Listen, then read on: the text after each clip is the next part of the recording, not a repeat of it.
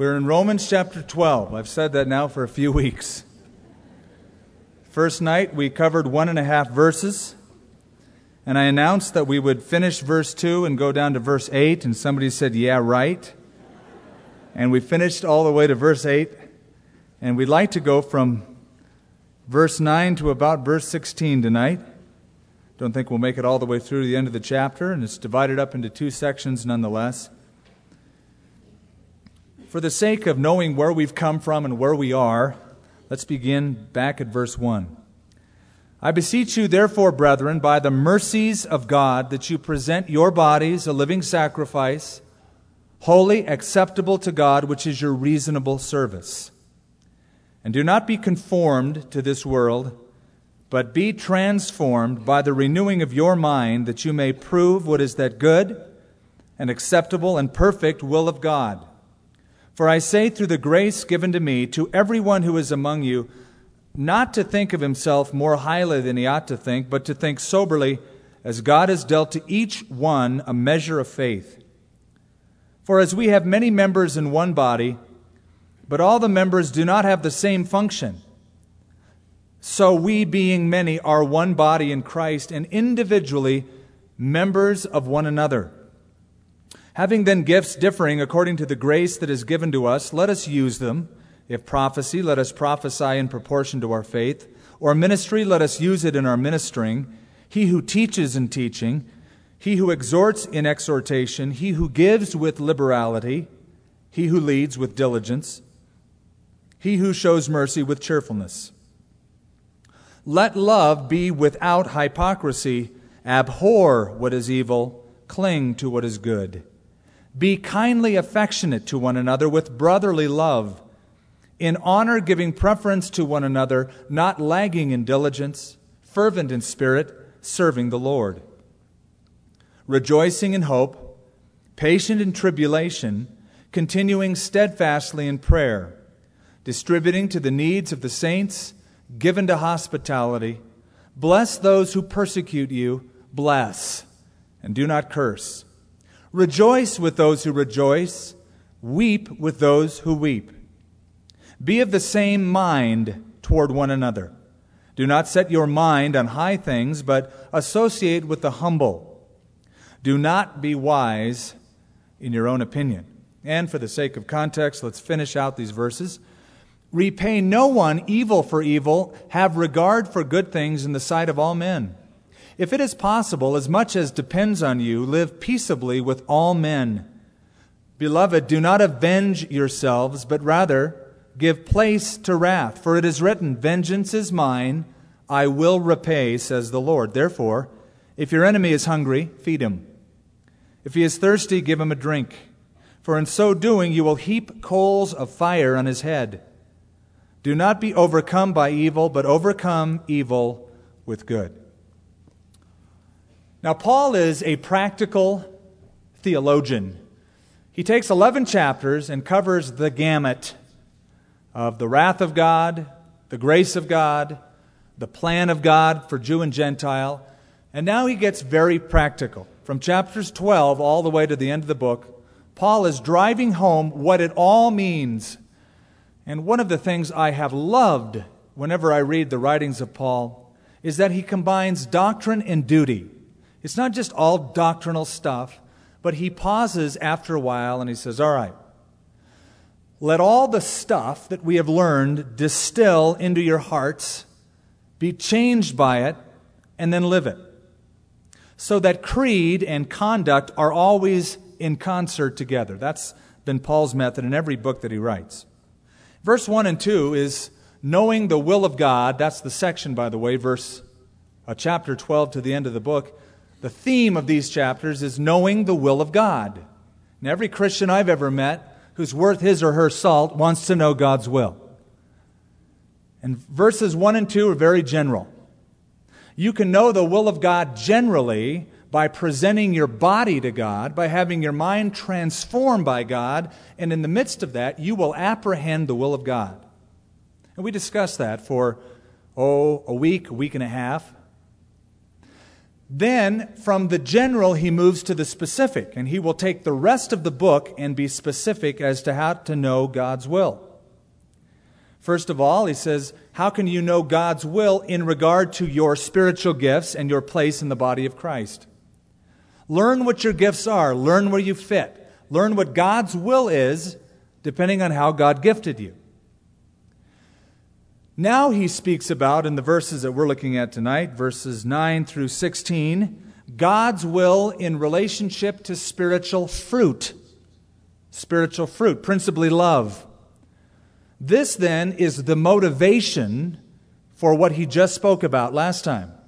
Here's the gifts, he says, use them, but the motivation for the use is to be the motivation of love. So you might take these verses that we're going to look at tonight and give it a title. How to Love the Family of God is what I would title it. How to Love the Family of God. Or you might even call it Paul's Recipe for Love. Paul's Recipe for Love. Now you know there's no subject that is more popular, I think, than love. It's the subject of a good portion of songs that are written. It's the theme of many television shows or movies that are written, this idea of a couple coming together, a dating relationship or a love relationship. And though it is the subject of movies, the subject of books, the subject of songs, most of what the world talks about as love is hardly a true definition of love. What the world usually celebrates is the emotional aspect or the physical aspect, which would be better described as lust, but they call it love. And so, people are confused as to what true love is. Just listen to us as Americans speak. We say things like, I love my family. And we may not know it, but a sentence or two later, I love roast chicken. Now, we who are English speakers know that we do so in different capacities, but we jumble it all together with one word, the word love. And so people can be confused. I've even heard, as you have, people talking about making love.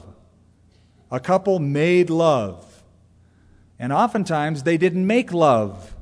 They made lust. And they made lust happen. But it wasn't true love. Now, in light of that, Paul speaks about love in the body of Christ. And then he'll speak about next time love outside the body of Christ. This is how we love the church. This is then, after that, how we love the world, our enemies, those who don't love us, those who persecute us. And so tonight we want to look at the love for the church. Now, what I'm about to say, many of you who are Bible students for some time, this is old hat to you. You could get right up here and teach everything I'm about to teach in the next paragraph or two because you've been through it. But others haven't, and even if you have, there are some things that bear repetition because we forget. And Peter said, as long as I'm in this body of flesh, I'm going to stir you up to remembering these things as long as God gives me the capacity. Also, this foundational stuff I'm going to get into about love is the foundation for a lot of the study tonight. There's some words I'm going to give you definitions to in a minute. Greek words. And you might think, I don't want to learn Greek. You already know a lot of the Greek words I'm going to say because they're part of the English language. But it's time to just review the words for love used in the Greek language. Now, as I said, we have one general banner word for love. In Greek, there are 4. The first word that was very common in Greek language is the word eros. Eros. It is not a word found in the Bible. It is a word very often found in Greek literature. The word eros comes from a Greek god's name, who's called the God of love. But the basic meaning of the word means to grab or to grasp. And that is the essence of erotic love.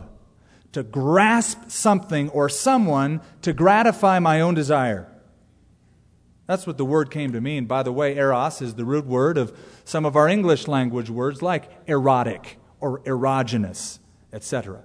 Physical love, reaching for something to gratify oneself. Another word is the Greek word storgos, or storge, depending on its variant form. And this is a family love. This is the devotion that family members would have one for another. Husband to wife, parents to children, children to parents. This devotional, whimsical, warm love that is found within the family.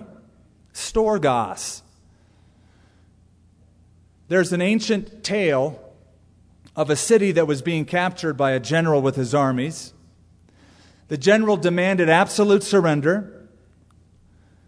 One young man and his brother gave over to the general's wishes, surrendered to him, and the army allowed those two men to go back to their home, grab the most important possessions they had on earth, and leave the city before it was burned. And so later, those two men were seen at the gates. One had in his arms his mother, the other had in his arms his father. And that was sort of the description of storgos, family love, this love for one's own.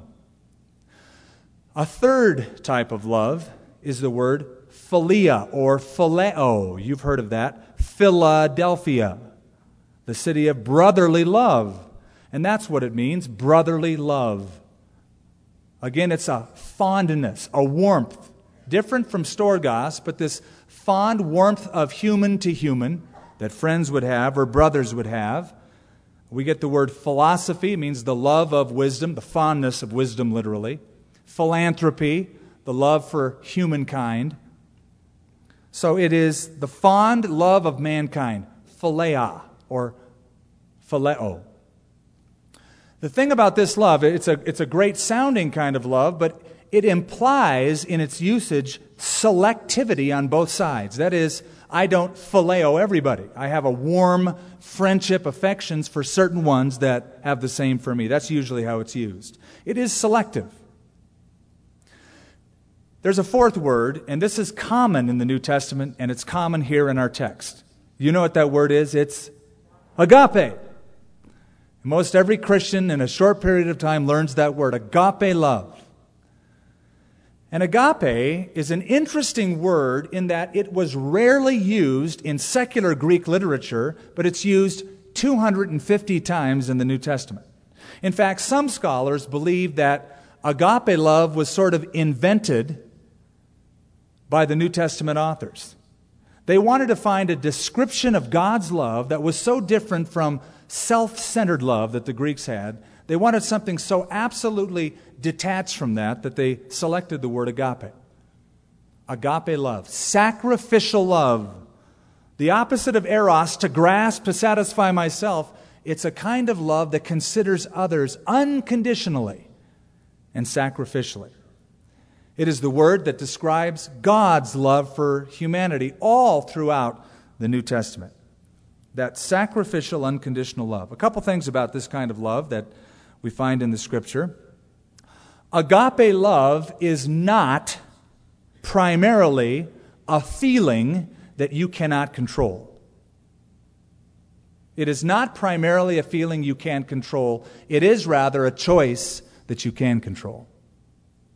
So if somebody says, I just couldn't help it, I had such love that just came over me for that person, and I couldn't control it, that is not agape love. The same as if somebody said, well, I used to love that person, but I've fallen out of love. I don't love that person anymore. I just can't help it.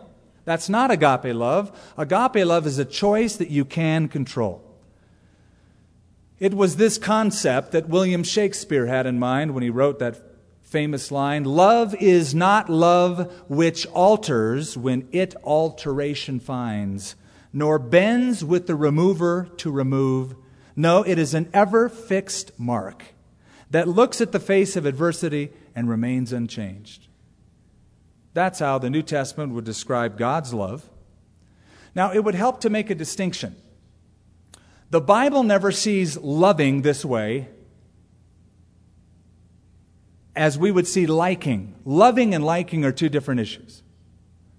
Liking someone is an emotional sensation that changes depending on the circumstances. Love is different. It is an ever-fixed mark. It's a decision to show something towards someone sacrificially and unconditionally. You can't control a lot of the circumstances that go on, thus, we don't like everyone. I'm not sure we're supposed to like everyone. In fact, to be honest with you, it's impossible to like everyone, isn't it? I don't like everyone. Just in case you're wondering, you're supposed to love, yeah, I do. I'm supposed to love everyone, but I don't like everyone. You know what? There's a lot of things about me God doesn't like. But God loves me unconditionally, sacrificially. So there is a difference between liking and loving. And as we mentioned, I just want to underscore it, agape love is the kind of love that God traffics in. 250 times it's used in the New Testament. It is the word that describes God's love, usually, almost invariably, as seen at the sacrifice of Jesus Christ upon the cross. For God so loved, agape is the word, the world, that He gave His only begotten Son. Galatians chapter 2, I am crucified with Christ. Nevertheless I live, but it's not me who lives, but Christ who lives in me. And the life that I now live, in the flesh, and the life that I now live in the flesh, I live by faith in the Son of God, who loved me and gave Himself for me. You want to just come up here? Go ahead, just take over. Thank you very much. He loved me and gave Himself for me. And then Romans chapter 5, that familiar passage that God demonstrates His own love toward us, agape, in that while we were still sinners, Christ died for us. So the love of God, the love that God traffics in, is best seen and most always seen at the sacrifice of the cross. Okay, mark this. So far in the book of Romans, every time Paul uses the word love, he refers to God. That's his makeup. That's his character. God loves like that. Now what Paul does is apply that singular word, different from storgos, different from eros, different from philia, and he applies it to Christians. That we are to have that kind of love, agape, toward one another. And so in the relationship, knowing the will of God, in relationship to the body of Christ, the love word that he uses is the word agape, whereas up to this point, he used it to refer only to God. We begin in verse 9, and I'm going to give you, if I can make it through tonight, 7 descriptions of this kind of love. This is the recipe of love. Paul's description of love. First of all, it is pure love. Pure love. Verse 9, let love be without hypocrisy. Abhor what is evil, cling to what is good. Let it be genuine, in other words. Let it be not fake. Let it be real. Let it be from the heart. Don't wear a mask. That's the idea of hypocrisy. An hypokritos is the word that is used. Don't be a hypocrite. A hypocrite was an actor on the Greek stage. And because in many of the ancient plays they didn't have settings like we have in modern movies and modern plays, they would carry masks in their hand. And the play actor, when he wanted to show a sad face, had a frowning mask. He wouldn't have to do anything. It wasn't his real face. He just put it over his face and there was a sad look, and then he would recite his lines. When he wanted to show happiness, he had a face that smiled. That was the word hypocrite, an actor on the stage. Now Paul says, let your love be without hypocrisy. In other words, the church must never become the stage, where love is simply theater. Rather, love is to be in real life shown. Let love be without hypocrisy. John Murray once said, if love is the sum of virtue and hypocrisy the epitome of vice, what a contradiction to bring these two together.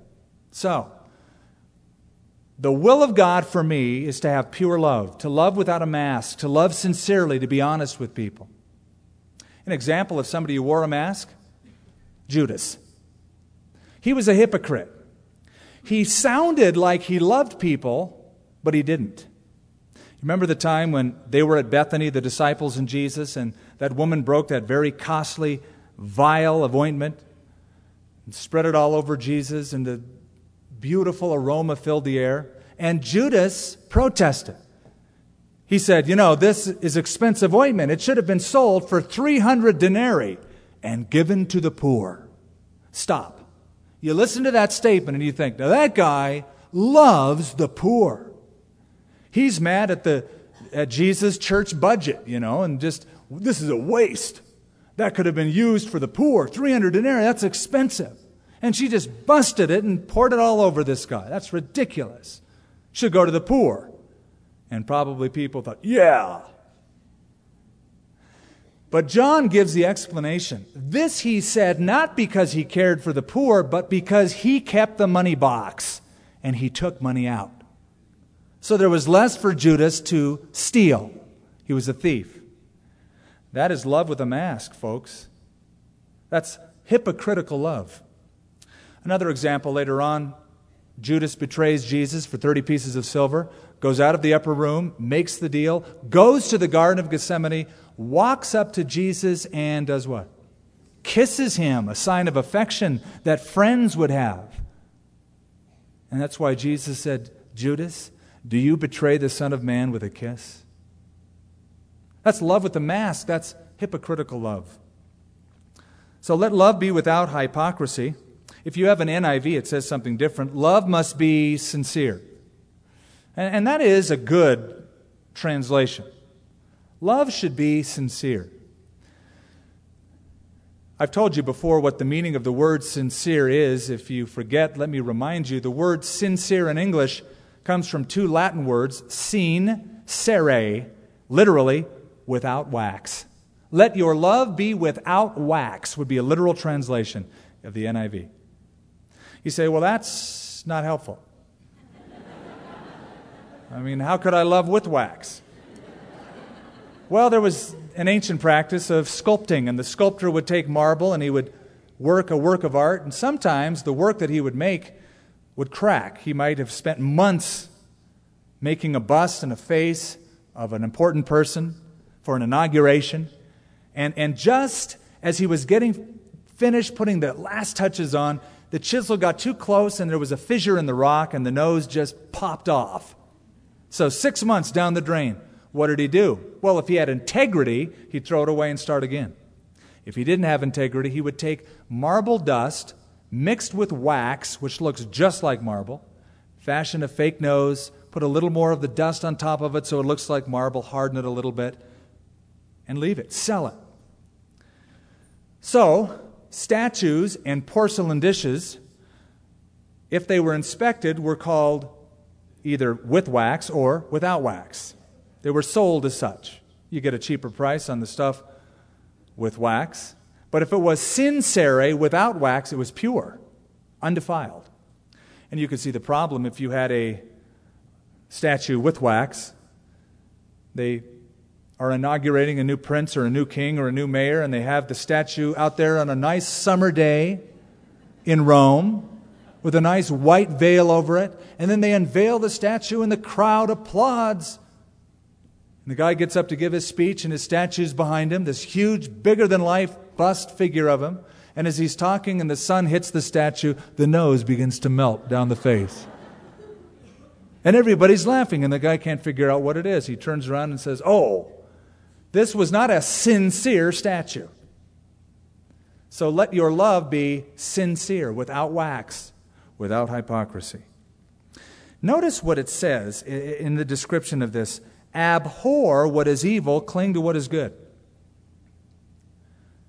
Now, for love to be pure love, it has to be more like God's love than anything else.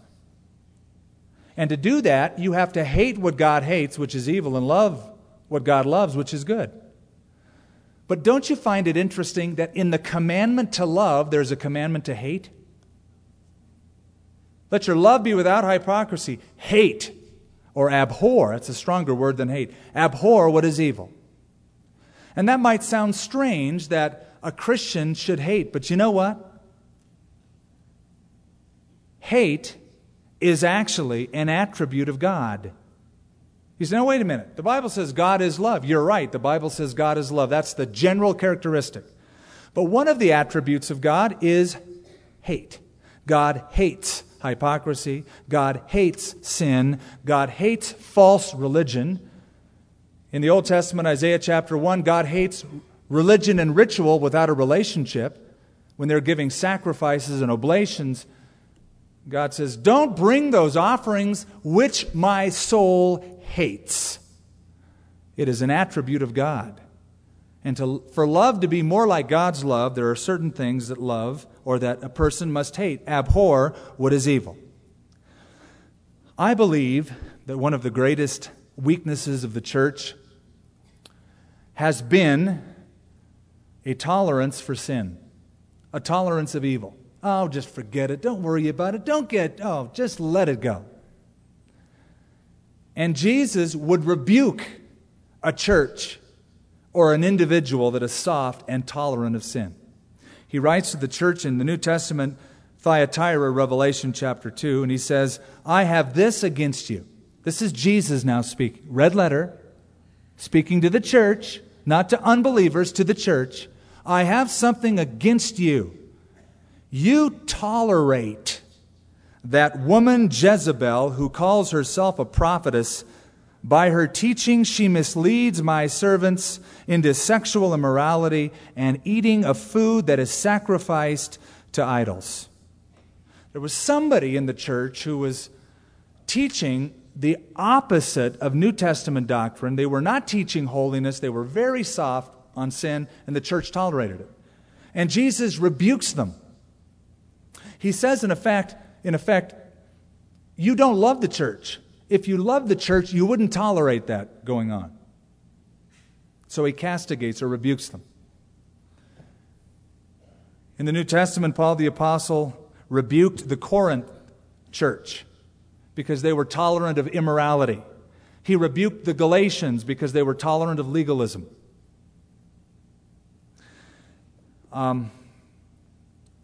Several decades ago, there was an incident in a hospital, Birmingham County Hospital, where the maternity ward had a host of newborns die, several in a row. So they investigated as to why so many of these babies were dying. They discovered that in mixing the formula for feeding, rather than using sugar water, they used saline solution. Now they look exactly the same. The uneducated, unsuspecting would look at the solution and say, it's the same, but it's not the same. The ingredients are different. And so a lawsuit was leveled against the hospital and the individuals who mixed the formula. Though they looked the same, they were very different, and the results were different. It killed the children. When God's people tolerate sin, they mix the formula of salvation any which way you want to, the result is death. And so Jesus said, I have this against you. You tolerate that within the church. So ask yourself, how do you look at evil? How do you respond to evil? When you see it in a movie, do you love what God hates? Do you hate what God loves? Or do you abhor evil because it hurts the heart of God and love what is good because it blesses His heart? That is part of love. It is to be pure. Christians should have a healthy view of sin. Second, it's to be compassionate love, verse 10. Not only pure, but compassionate. Be kindly affectionate to one another with brotherly love, in honor giving preference to one another. Now, two words are used in this verse. Remember I said that you're going to learn a few words and we're going to use them later on? This is where we use them. Two words that Paul uses in this verse that would normally speak of a family love and affection. First of all, he says, be kindly affectionate. Philos storgos. Phileo, you know what that is, brotherly love. Storgos, family love. Be kindly affectionate to one another with brotherly love. Philadelphia. It's not just a city, it's the meaning brotherly love. So, it would be better translated, perhaps, have family affection with brotherly love. Why? Because the church is a family. In fact, for many of you, Christian brothers and sisters are more your family than your blood family, your original family. You found a nesting place. You found a dwelling place. You found acceptance. Maybe when you received Christ, you were rejected by your family. Many are. And so be kindly affectionate. Philos storgos with Philadelphia. Have a family affection with brotherly love. One of the things that impresses me the most about you as a church is your brotherly love, is your kind affection. Nobody has to tell you, hey, that brother has a need, go fix it. You're just on the lookout. I know that because I get reports all the time about it. Whether it's somebody who comes in the church and notices love between one another, and they've shared that with me in the context of a service, or stuff that goes on throughout the week. I got a phone call not too long ago from a Mr. Muchow, I think that's how he pronounced his name. He said that he was in the 8,000 block of Central, driving his car. He parked his car, went inside the store, left his wife in the car, and he said 4 Calvary fellas, that's how he described them, 4 Calvary fellas walked by and told his wife in the car that they heard air coming out of one of the tires. It's leaking and we'd like to fix it. So they jacked the car up. He was still in the store. Jacked it up, changed the tire, put the one that was leaking in the trunk, got it all set, and just at that time he was walking out. What he said is he had just been released from the hospital. If they hadn't have come by, he couldn't have done it himself. He said, the Lord sent those Calvary fellas to help me get my car going. Now, nobody had to tell them, hey, you know what the Bible says, man. They just saw a need. And with kind affection and brotherly love, they helped. So, be kindly affectionate to one another with brotherly love, in honor, giving preference to one another, compassionate love. It's a cop-out to look at a church this size, and it is sizable, but there are bigger, believe me, and to say, there's just no personal touch, and the church is getting so big, and it's so impersonal. If that's the case, that's your choice. It really is your choice. You can have the choice. The Bible says he who has friends must himself be friendly. You can be friendly on any level. You can have a church of 10 people seem impersonal if you don't want to get involved. But there's so much opportunity for involvement and so much opportunity for showing brotherly love. And let me say that the bigger the church gets, the more needs arise, the more God would call people to manifest His will through brotherly love, compassionate love. Verse 11 and 12 is exemplary love. Not lagging in diligence, fervent in spirit, serving the Lord, rejoicing in hope, patient in tribulation, continuing steadfastly in prayer. Now, I've taken these 2 verses and called it exemplary love because it seems to just take a whole bunch of activity and be saying that in doing these things, you become an example to those in the body of Christ by that example of love. And in verse 11, I would say that's an example of steadfast service, not lagging in diligence, fervent in spirit, serving the Lord. Verse 12 is an example of steadfast trust, rejoicing in hope, patient in tribulation, continuing steadfastly in prayer. First of all, we have an opportunity to be an example to the body of Christ of what it is to serve the Lord, a love for serving the Lord. And as Paul puts it, not lagging in diligence, fervent in spirit, serving the Lord. The New Living Translation is a classic. It says, never be lazy in your work, but serve the Lord enthusiastically. Have you ever seen your job as a way to serve God? Say, oh no, listen, you don't know my job. God isn't interested in my job. I have a really crummy job.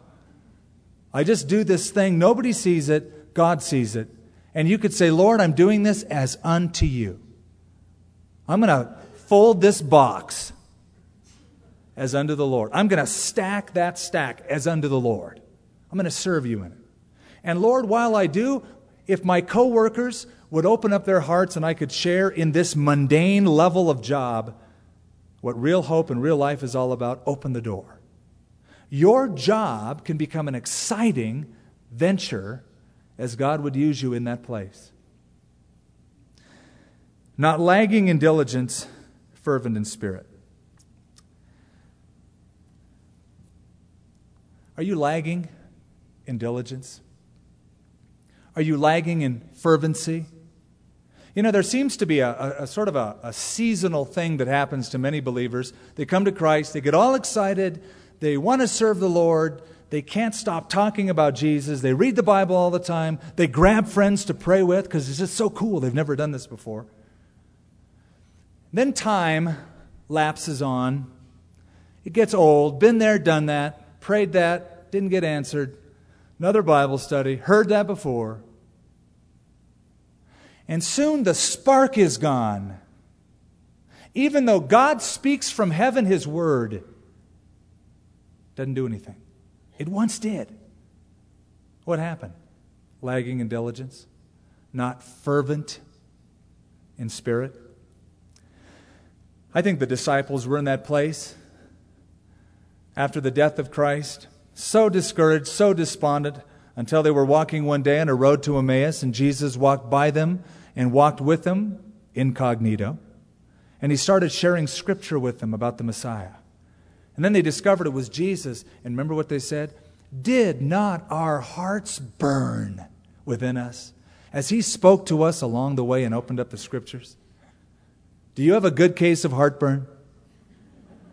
Every Christian should have spiritual heartburn, where they listen to something as God speaks in His Word, and it's like, yes, He's speaking that to me. My heart's burning within me.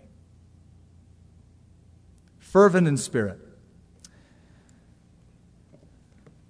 We live in a time when knowledge has never been greater.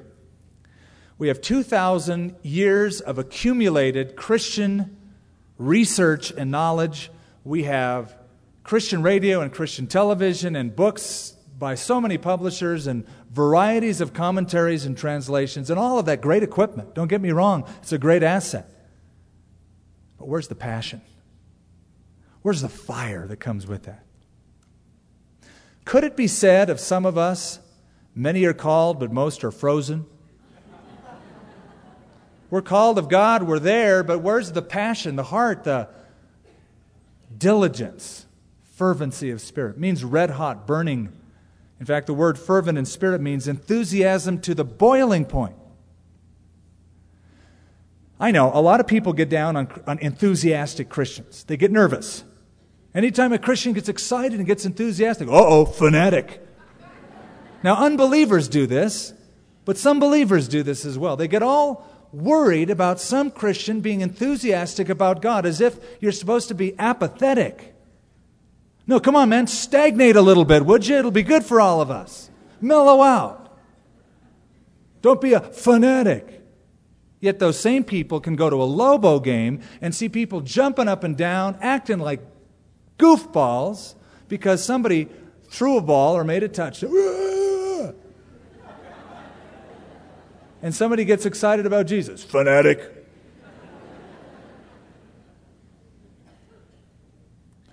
One of the great things about here is your enthusiasm for the things of God. And again, I hear those reports every week by visitors. They'll come up after a service. Boy, this place is alive. People are enthusiastic. They love God. And one of the things I have seen grip the heart of unbelievers who have come isn't just the message that is preached, though God certainly uses His Word as the key element, but they're primed because they've seen your enthusiasm. You enthusiastically brought them to church. You enthusiastically shared the gospel with them. They saw your enthusiasm in worship. You weren't just a spectator, you were a participant. And God used that to open up their hearts. So, fervent in spirit, enthusiasm to the boiling point. Now, I would just balance that out by saying that we need balance in this area. When it comes to enthusiasm, you don't fake it. Don't say, okay, well, I'll just jump up and down more. No. False enthusiasm is just as bad. A painted fire never warms anybody. It has to be something that God does in your heart. Then in verse 12, this exemplary love is shown by an example of steadfast trust, rejoicing in hope, patient in tribulation, continuing steadfastly in prayer. Rejoice in hope. You know, the Bible never tells you to rejoice in your circumstances. Never. It says rejoice in the Lord, and the idea implied is that you rejoice in God often in spite of your circumstances. Now, years ago, there were books written, and I won't mention who wrote them, but the idea was you praise God for everything. As soon as something happens, even if it's really bad, you stop and go, praise you, Lord, for that. Lord, thank you that I dropped the microwave on my foot. It's busted in two and I'm bleeding. Oh, praise you. Listen, that's lame. I don't praise God that I dropped a microwave on my foot. I will praise God in spite of the fact that I dropped it on my foot. I will praise Him because He's God. I won't praise Him when I see an atrocity happening over in Kosovo. But I will say, God, you're sovereign. Show yourself even in that situation. And in the midst of it, in spite of the circumstances, I will rejoice in the Lord. And here it says, rejoice in hope. The idea implied is the hope of His coming. I tell you what, talk about something that lifts you over your circumstances. It's knowing Jesus Christ could come back. When I first came to Christ, I got so excited as I walked into my college classes and thought, since I hadn't really prepared for the test, maybe Jesus will come before this test is finished. Wouldn't that be exciting? And it gave me hope. I didn't rejoice in the test, but I rejoiced in the coming of the Lord. And everybody that comes to Christ, God puts a seed within that born-again heart that begins to germinate and grow. And pretty soon, this world doesn't feel like home anymore. They start thinking about heaven. They start thinking about something beyond this earth. They start longing to be with the Lord in glory forever. And Paul even mentions that hope. He said, if in this life we have hope in Christ only, we are of all men most miserable. Our hope goes beyond this life into the eternal realms. Part of that in verse 12, rejoicing in hope, patient in tribulation. Now, I will be the first to admit I often fail right here. I can preach this, but you need to know I struggle with this. Patient in tribulation. Here's the interesting twist. It's the tribulation itself that produces patience. We read that already in Romans 5. It works patience.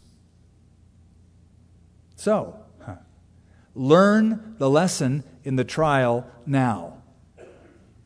Learn it. God, what are you teaching me? Learn the patience, because I found that God takes us back to those untaught lessons till we learn them. And I'm not interested in repeating trials. I'm not interested in taking 7th grade math over and over and over again. It's like, okay, I'll pass the test and move on. The very thing that trials produce, which is patience, is what will get you through it. I've told you before about the young minister who his chief complaint was he didn't have much patience. And most of us complain about that. You know, our prayer is, God, give me patience right now. And so he went to the older minister and he says, pray for me. I am so impatient. Would you pray that God would give me patience? He said, certainly I will. Lord, send this young minister many trials, much tribulation. And the guy said, whoa, time out. I didn't ask you to pray for that. I want patience. And then he quoted to him that passage in Romans that says, tribulation worketh patience. You don't get patience by reading Tyndale's last publication, How to Get Patience, 10 Easy Steps. You get it by tribulation. And once you got it, it will help you go through the next tribulation. I'm still learning. I'm still waiting. Patient in tribulation. So, this is to be pure love. It's to be compassionate love. It's to be exemplary love. And number 4, it's to be practical love. Verse 13, distributing to the needs of the saints, given to hospitality. Generous, practical love. People have a need, go meet the need. People are strangers, give them your hospitality. The word distributing is the word koinonia. Ever heard of that word? Acts chapter 2. It was one of the things that marked the early church. They had koinonia. It means all things in common. It means to share with people. The idea here is you share in people's suffering by sharing your resources with them. Share what God has given to you, thus you are sharing in their suffering. The Jerusalem church had all things in common. Same word, koinonia. They devoted themselves to the apostles' doctrine, fellowship, that's the word koinonia, breaking bread and prayers. So, the church is to have this kind of love for one another. Practical, meeting the need kind of a love. I do believe within the church, it is the church's responsibility, not the government's responsibility. That's why we have a storehouse ministry stocked with food, and people come in weekly to get groceries if they can't afford it. Because it's the church's responsibility to take care of those within the church who are struggling, not lazy ones, but those who truly can't meet their needs. Instead of saying, the government should do it. No, they shouldn't. In fact, the early church managed very well in the midst of the Roman government that could care less. Jesus made it clear in the parable of the Good Samaritan that we're to help anyone that we find in need. In Galatians, Paul writes, therefore, as we have opportunity, let us do good to all, especially to those who are of the household of faith. And then notice in that same verse the word hospitality. Generosity is to the needy. Hospitality is to the visitor, the stranger. Back in those days, in the New Testament days, hospitality was one of the great virtues of early Christians. In fact, they wanted to be known as those who were hospitable. There really were no inns back in those days, and the inns that existed were no holiday, believe me. They were unsafe, they were untidy, and so Christians would open up their home. If somebody was coming through who was a believer, they would find out in a church service and they'd say, hey, stay with us. We have a room. We'll take care of you. We'll feed you till you're on your way. One of the early Christian commentators named Origen from Alexandria, Egypt, said these words, we are not just to receive the stranger when he comes to us, but actually to inquire after, look carefully for strangers, to pursue them and search them out everywhere, lest perchance somewhere they may sit in the streets or lie without a roof over their heads. So, love is to be pure love, compassionate love, exemplary love, practical love. Verse 14 gets harder. It's to be independent love, because Paul says, bless those who persecute you, bless and do not curse. Our love should be independent of the way people treat us. Instead of saying, I'm not going to love that person because that person has been a creep to me. Agape love is love that is independent of the way we are treated by others. He says, bless those who persecute you. They may persecute us, but we will bless in return. So this is not reciprocal love, but supernatural, independent love of the way we have been treated, or we should say, mistreated by others. Now, honestly, let's be really honest. This is a tough command. Love your enemy. Oh, really? Yeah, bless the people who curse you. Bless those who persecute you. That is difficult to do. Let's get real. It's impossible to do without the love of Christ, is it not? It's impossible to do. But as Christians, we're to emulate the kind of love that God has, hating what is evil, clinging to what is good, and part of what is good is to love those who don't love us. And if one thing will show that person that we're different, it's that. Anybody can retaliate. We'll get more into that next week as the next section that closes off chapter 12 deals principally with loving those who are unlovely, loving those outside the church, those who would mistreat us. But if anything's going to win them over, it's that love. If somebody cut you off on the freeway, if you cut them off, they would probably understand it. They wouldn't like it, but they'd understand it because they did it to you. But if you were to wave at them and smile, God bless you.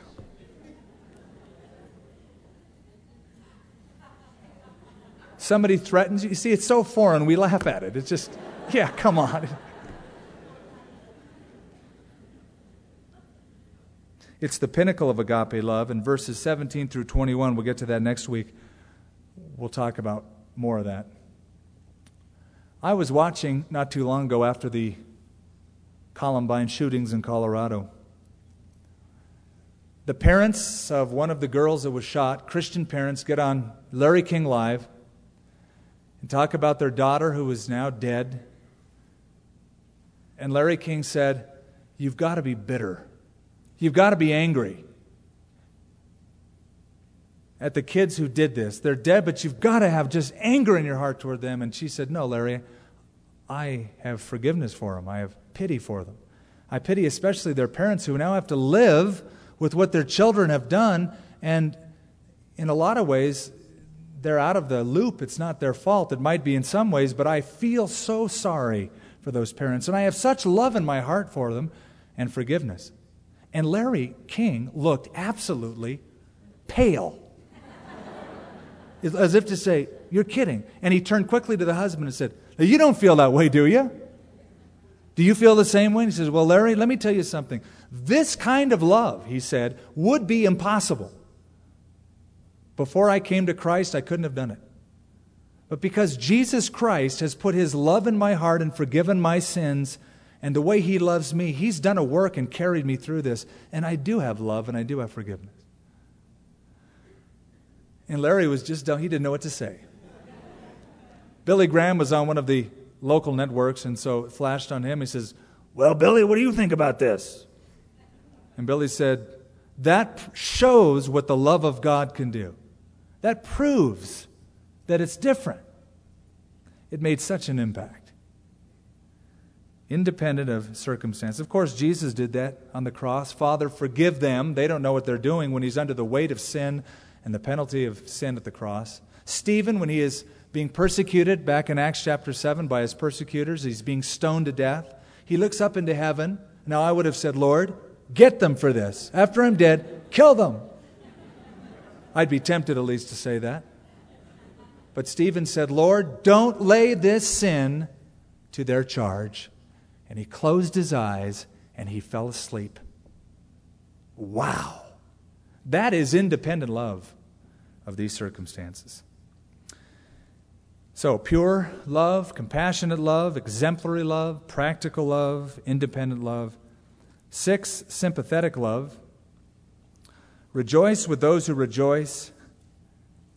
Weep with those who weep. True love is never aloof from what people are going through. It identifies with that person as much as possible. Rejoice with those that rejoice. Now that sounds pretty easy. Oh, great, they're having a good time. I'll rejoice with them. Try it sometime. I find it's easier to weep with people who weep than to rejoice with people that rejoice. And I think most Christians would feel the same way. When somebody is going through a difficult time and you are not, it's a lot easier for you to get down to their level and try as much as you can to sympathize, to empathize, to love. But when somebody is blessed more than you, and they're rejoicing, and they drive up with a brand new pickup truck, and you're driving a 75 beat-up Pinto, and you go, "Man, I prayed for a car, and look, God gave me this truck." What's your response? Hallelujah, or praise the Lord? Gee. Or you work in the same place, you get the same wage, and your coworker says, "I just got a raise. Isn't that great? Yeah. Glory. This is tough. Rejoice with those that rejoice. Weep with those that weep. Jesus did, by the way. Shortest verse in the New Testament, Jesus wept. John chapter 11. Tears are best borne with the help of a friend. Weeping with those who weep. There's a great story about a little girl who came home from school and said, Mommy, I'm sorry I'm late, but Janie's cat died and she was in such sorrow and I needed to help her out. And so Mom said, well, what did you do to help her out? She said, I sat and cried with her. That helped her out. Weeping with those who weep. Last, and we'll close with this, humble love. Be of the same mind toward one another. Do not set your mind on high things, but associate with the humble. Do not be wise in your own opinion. The opposite of love is pride.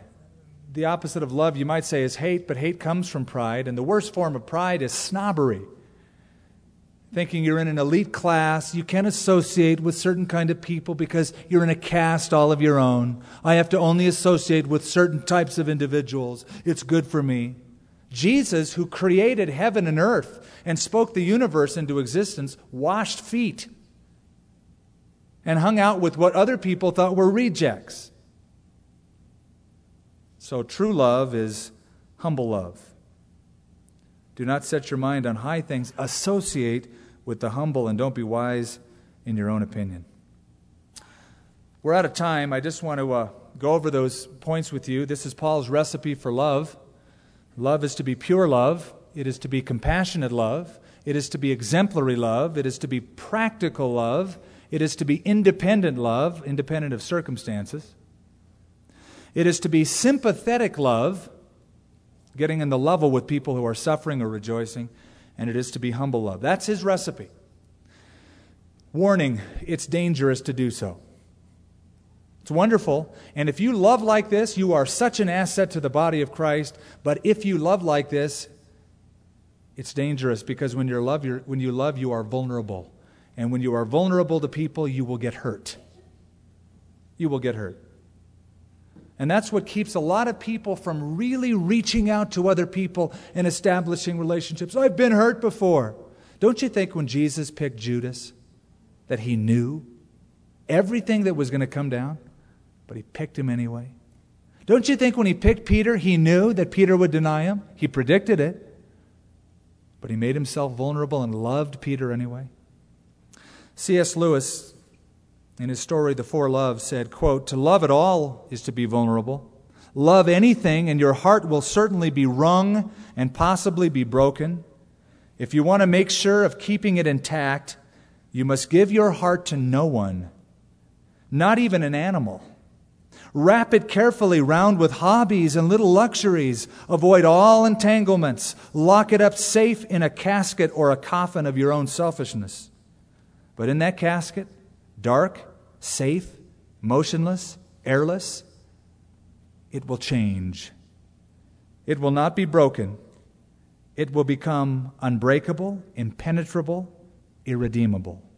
The only place outside of heaven where you can be perfectly safe from all of dangers of love is hell.